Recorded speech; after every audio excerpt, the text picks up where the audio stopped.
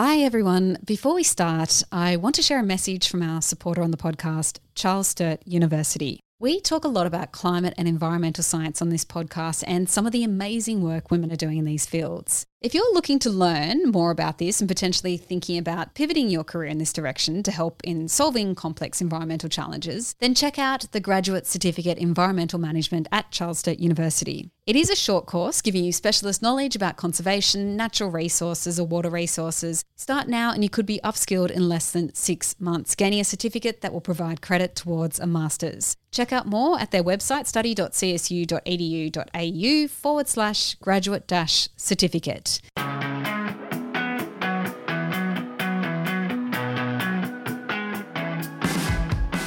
Hello and welcome to the Women's Agenda podcast. My name is Angela Priestley. I'm the publisher of Women's Agenda and I'm with my Agenda Media co-founder and Women's Agenda editor-in-chief, Tyler Lambert. Hello, hello.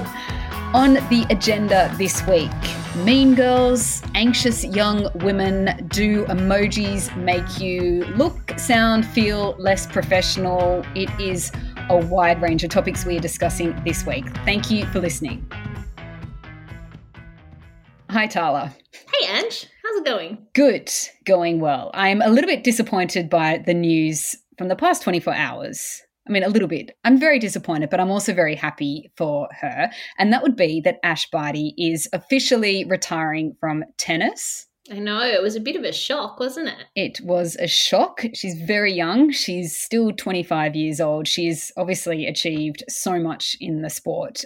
She's absolutely incredible, but I'm disappointed, but then at the same time, I just like the demonstration that she offers in terms of the idea of leaving on a high and not having this continued achievement attached to ego. And I just feel that she is the absolute opposite of the big over-the-top swinging egos that we see elsewhere across sport, but also elsewhere across politics as well. Totally. I mean, I was very shocked that she made that decision given her age and given, where she is in the game at the moment. I think most people were quite shook by it. But at the same time, I really did like her reasoning and just saying, look, I've accomplished everything that I wanted to accomplish. I wanted to win Wimbledon. I wanted to win the Oz Open. I've now done both. I'm at the top of my game and I don't have anything left to give.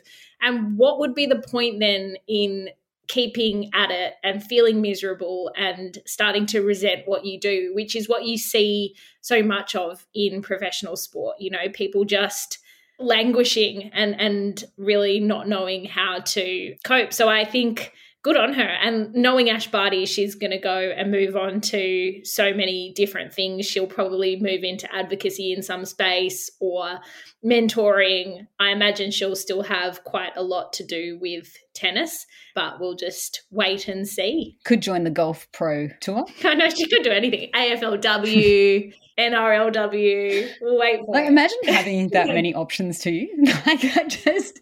Even without all the things that she's won in tennis, just imagine having that many opportunities to be so good, extremely good at various sports. I would take a very underground sport and be good at it. Just one. I'd be very happy with that. Yeah. But as someone who's profoundly terrible at sport and fitness, I'm always just mesmerized by women like Ash Barty or Elise Perry who can really just top their game wherever they are. So they are my heroes for that reason as well. Yes. Okay. So to our wins for this week. So we both agreed prior to this conversation that we couldn't really call that a win, but it is a win. It is a win in everything that she has offered Australia, everything that she's offered women, the entire population, everything that she's offered sport, everything that she's demonstrated in terms of how to be a different kind of leader and a different kind of role model to what we're sort of used to seeing as well. But leaving all that aside, what is your win this week?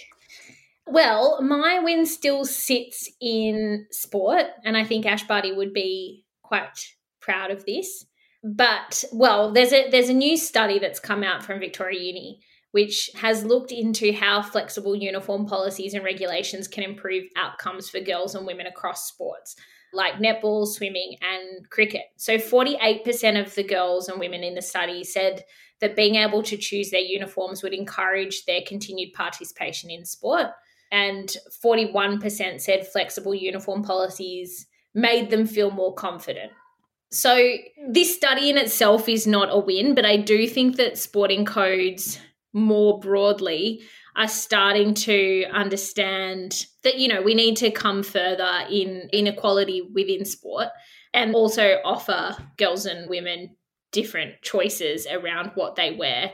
And Sarah Stiles, who's the director of the Office for Women in Sport and Recreation, said that dismantling barriers to participation in sport for women and girls is absolutely crucial at the moment. And as we can see with the rate of, women that are just kind of top of their game like Ash Barty, it's such a moment right now for women's sport. There's so much motivation and support behind it. I feel like studies like this are important to know what the barriers are and that still exist and how we can overcome them.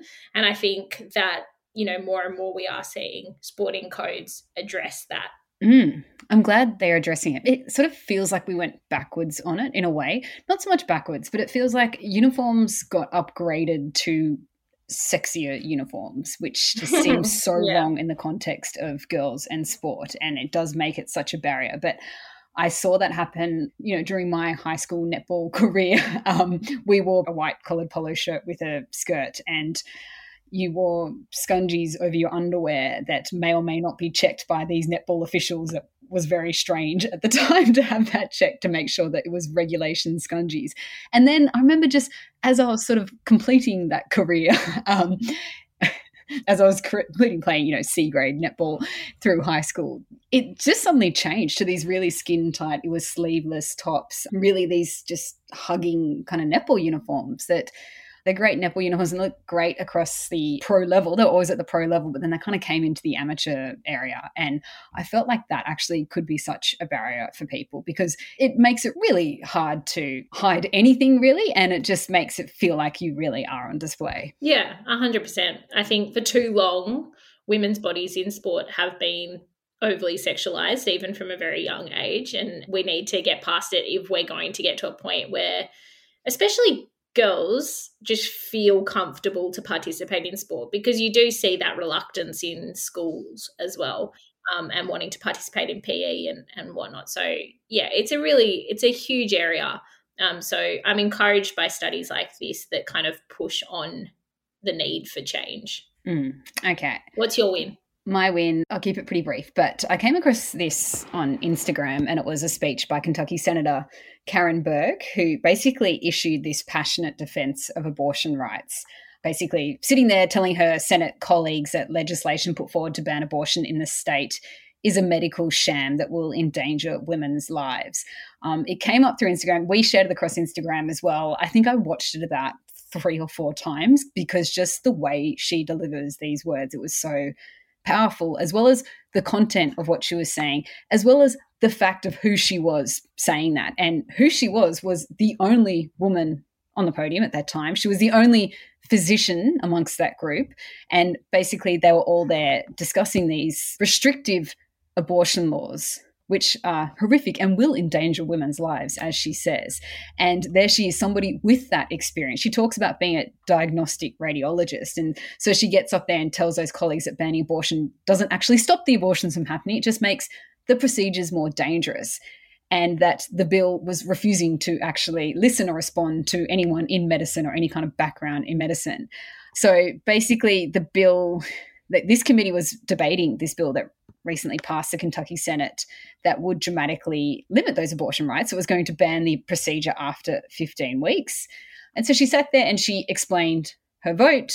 She talked about that experience being a diagnostic radiologist and saying that put her in a place to actually see a lot of fetuses at that point in that first trimester. And she makes the comment that anyone that tries to sit there and say that at 15 weeks that fetus has that functional heart of a 4-chamber heart that can survive on its own, it's just absolutely fallacious.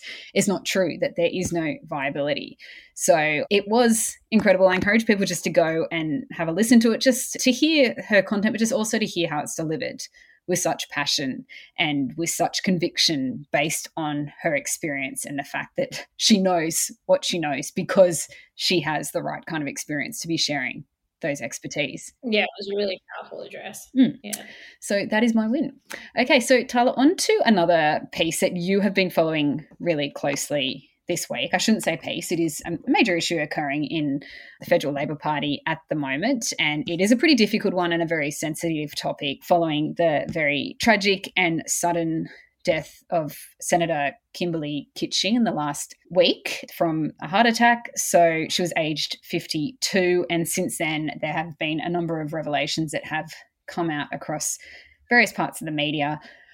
Take us through that story, Tyler, and your take on it as well. Yeah, I mean, look, it is just such a tragic set of circumstances, and Kimberley Kitching was at the height of her career and what she was contributing to Parliament, and it's devastating for her family. And the funeral moved ahead this week.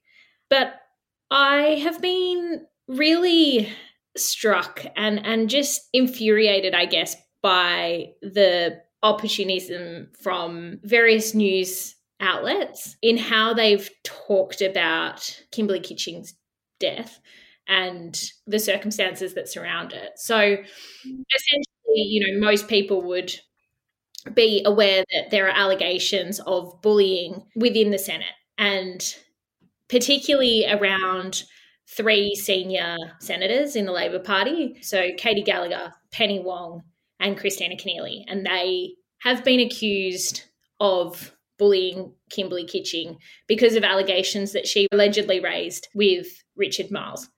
Now, I think absolutely any kind of allegations of bullying should be investigated thoroughly. By all accounts, this particular accusation was looked at quite thoroughly at the time, and the main thing was that Penny Wong had made a very insensitive comment to Kimberley Kitching about her not understanding or feeling the level of empathy around climate change because she's not a mother.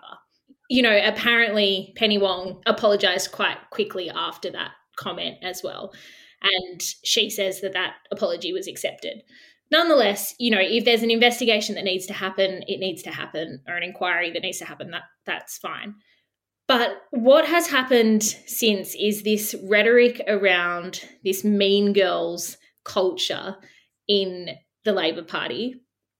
And that term, mean girls, has been bandied about for the last fortnight since this kind of came to light. I find it so grating that we feel that it's okay to describe senior politicians in this way, in a way that we would never, ever describe men. We have heard of various stoushes between men in politics. Constantly, right? For years, Barnaby Joyce and Scott Morrison only recently. Would we ever describe them as the Mean Boys Club? I mean, I would, but I would describe them as probably much worse. Yeah, I would find other words, but it's just, I find it so demeaning for women that have had these very, senior established careers. Their contribution to public life has been considerable. To describe them in that way is horrendous. And I guess the justification from these news outlets and from the LNP is that Kimberley Kitching perhaps used this term herself. It's not entirely certain whether she did. But even if she did, she probably used it in a personal capacity, describing a situation in which, you and I might use terms that we wouldn't dream of using in, a public domain. Kimberley Kitching wouldn't dream of using this kind of term in a public domain either. Mm. And now it's just been let to rip across Australia. And, the comments that you see on social media about how women interact with each other and how, flagrant this kind of culture of mean girls is. As someone who works on an all-female team, I'm so proud of working on that team and how collaborative and, wonderful our team is in a way that I've never worked with men before, let me just say. I can't even describe how annoying I find it. And then to have someone like Mark Latham jump out earlier in the week as well. And I also wrote a slightly sarcastic piece off the back of this, but he came out and said, Penny Wong isn't a nice person. I know from firsthand experience. I mean, are we really having Mark Latham commentate on issues like this and tell people what the pinnacle of niceness is? Because this is a man that has literally made his career out of bullying. Like, he has bullied his way around every kind of like horrible news outlet for the last 10 years. And we're listening to him share his opinion on this. If we want to actually remember and honour Kimberley Kitching's legacy, you know, not make things so much more traumatic for her family who are already going through such a terrible time. I think this is such a dirty, dirty strategy. And again, I know I'm ranting on this one, but Scott Morrison came out as well, like jumped on the bandwagon to say that Anthony Albanese was gutless for not like calling an inquiry into it. Like, again, the gall of Scott Morrison to call someone else gutless when he's had his entire term in as leader has been marred by various allegations that he's literally done nothing about. Like, he has turned a blind eye to every accusation and really, really serious, grave, awful allegations of rape and sexual abuse and bullying within his own government. And again, now he's jumping on this bandwagon. And it's so political and it's so ugly and so low being Australian when you see our politicians act like this. Yeah, when you see it go that way, and to use the term girls at all, but then to use that mean in front of it as if this is like a standard kind of situation that occurs across any workplace. And it's not really taking account of the fact that I know it's a little bit different in the Labor Party where they do have much greater representation of women than obviously the Liberal Party, but it is still, you think about these women, how difficult it is to get into those positions in the first place, how difficult it is to get into politics, to get pre-selected, to end up in those positions, and how then to make it out like there's some kind of competition amongst themselves and they're bullying and being mean to each other. It's just because that is what that is sort of implying to me, that there is this sort of jealousy and this cat fighting. That's what that says to me. And I don't think it's necessarily that as well. Like you say, maybe she did use that comment, maybe she didn't. We don't actually know the answer, but there was that speculation that, well, there is those claims that she had spoken to the media and they're about to come out with big stories about this as well. But, you know, we don't know the full extent of that as well because of this situation. And I find it hard to believe that she would want those sorts of words come out like that to be the legacy then as well. And a few weeks out from an election, like, I don't think so. I'm not buying it. I'm not discounting the fact that there may have been issues raised and there may have been things that needed to be sorted out. And maybe the Labor Party didn't do that in a timely manner. They should have probably actioned it in a better way prior to her death. It's tragic that maybe that wasn't the case. But at the same time, we cannot begin to kind of compare allegations like this with what has come out of the LNP. Which has never had an inquiry, or if it has had an inquiry, we haven't seen the actual results of that inquiry. So, yeah, it's really kind of left me dumbfounded this week. And I think there are so many people that should be utterly ashamed of themselves across media and within the government at the moment.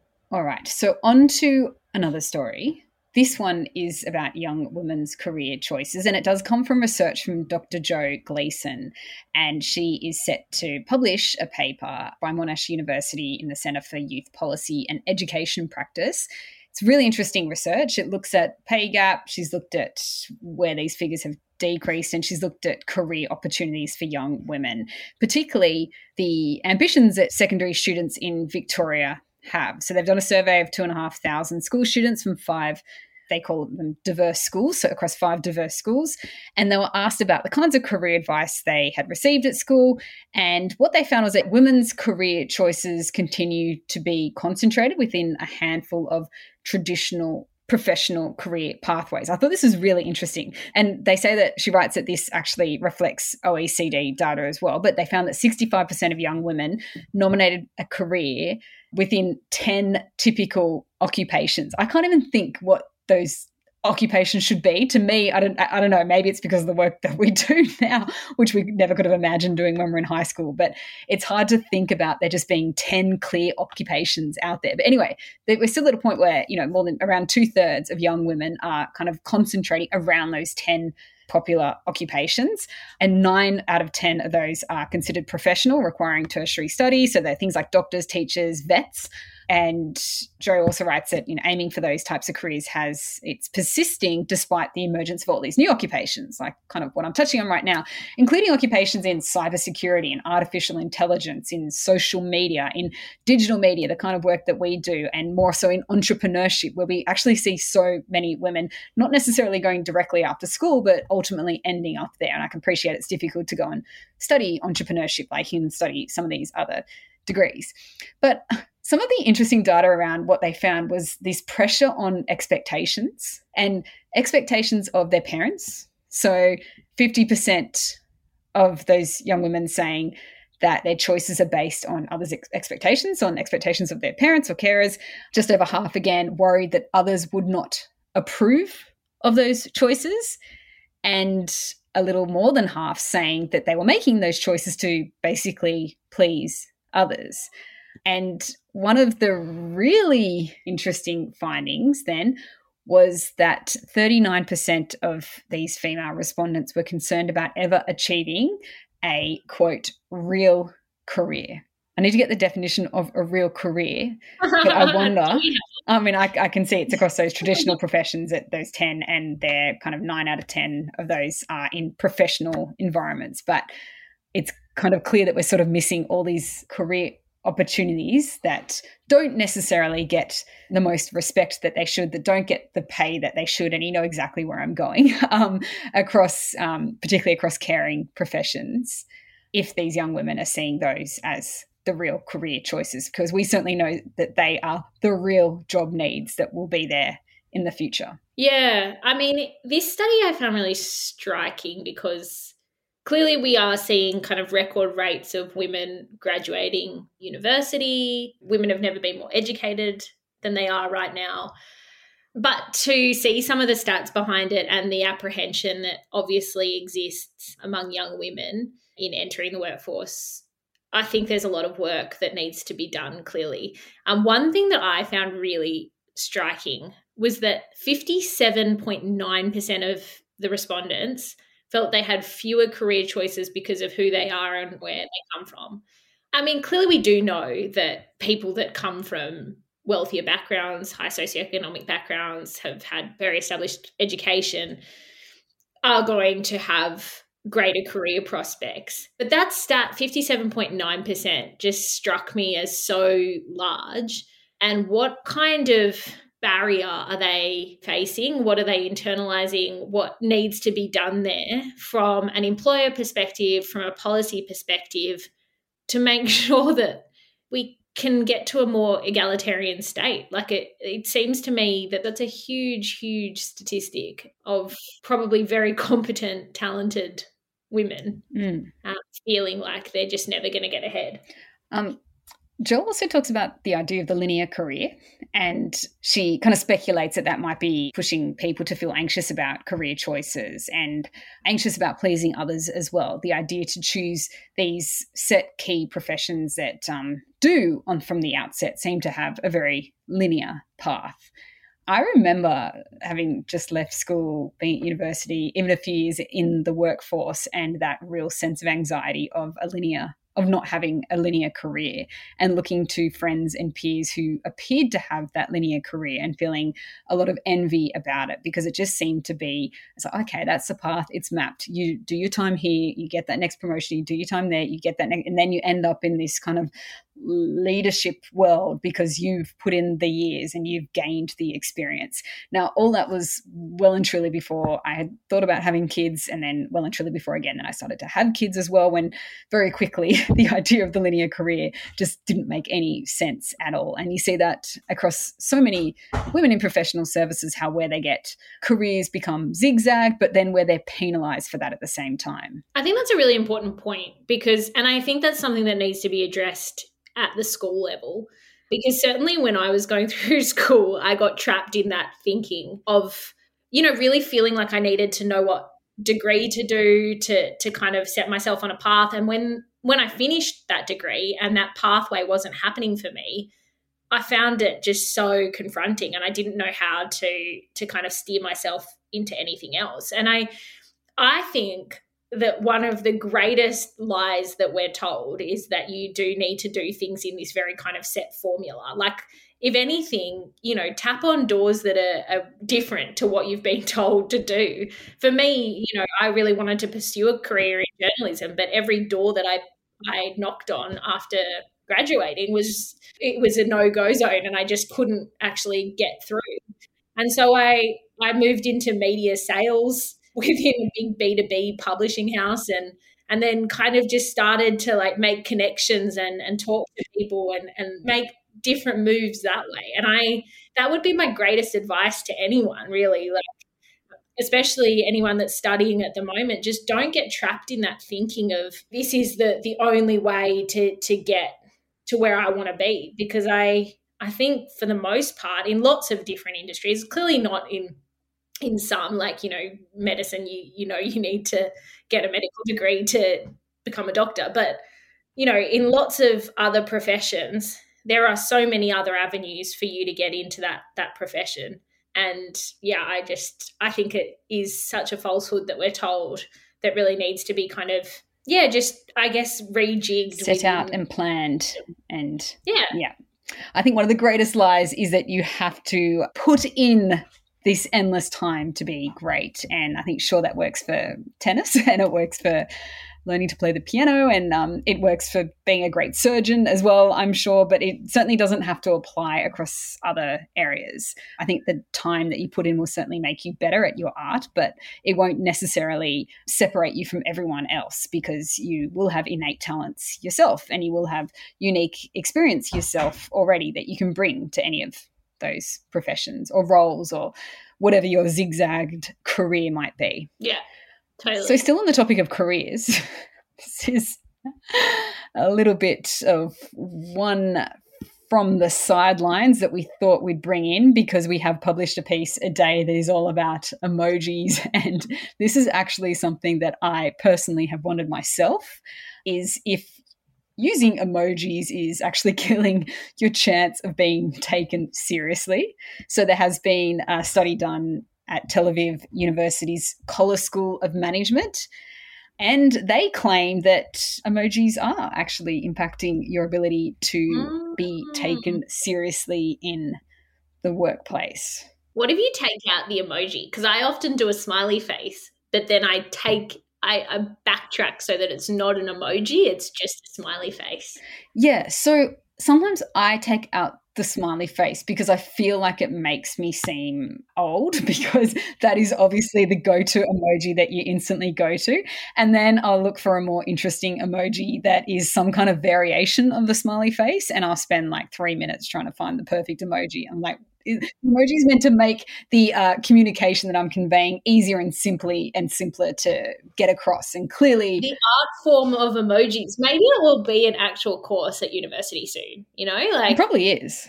Like, yeah, I'm sure there are PhDs on it. This is probably a PhD, whoever did this study. So yeah, no, it's an interesting study, because it's something that I often wonder about, because I think you can come across as quite like, severe at times in an email, and I think using emojis can alleviate that a little bit. But at the same time, I tend to do it only with people that I am very familiar with. Perhaps it's not the right strategy. Maybe I'll go back to the drawing board now and think of something else. Well, there's also the memes as well. So this wasn't about memes. This was more purely about emojis. But when I've been involved in comms with different clients, and I've kind of seen the use of memes, and I've sort of maybe been a little bit alarmed at the use of memes in other workplaces, when you get invited to different kind of comms areas, if you're working on a project with a different client. And I'm just, how did it become? Because it almost gets to the point where you feel you have to contribute some kind of meme to whatever kind of celebration thing that is being shared. And I'm kind of proud that we haven't really introduced that into our team.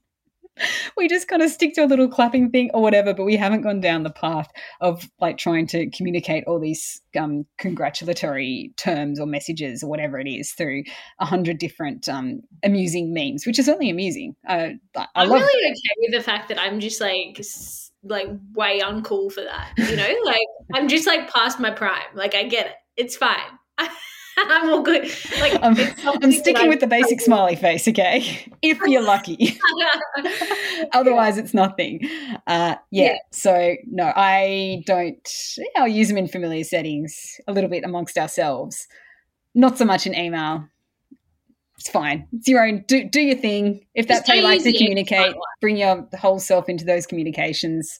I think it's great. It's like how there was that push to kind of on that movement of getting women to stop saying sorry in emails. You know how people write, "Oh, I'm sorry to bother you," blah, blah, blah.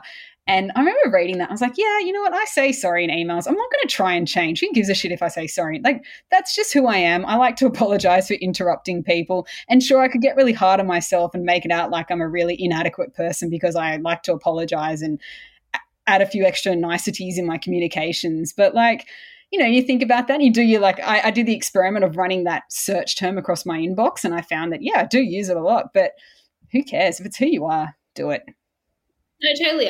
When I read that, my first instinct was just like, that doesn't mean that women should stop saying sorry. It just means that men should say sorry more. Yeah, exactly. That is the issue, is that men are lacking empathy when they communicate. We don't need to become like that. Like, yes, saying sorry is a human thing. Yeah, so sorry, but you can keep saying sorry as much as you want and send those emojis and memes, whatever conveys your message. Sorry we've run over time on this podcast. All right. Sorry. Thank you for listening to the Women's Agenda podcast. A reminder that you can access all these stories and more on our website, where you can also subscribe to our daily newsletter, womensagenda.com.au/subscribe.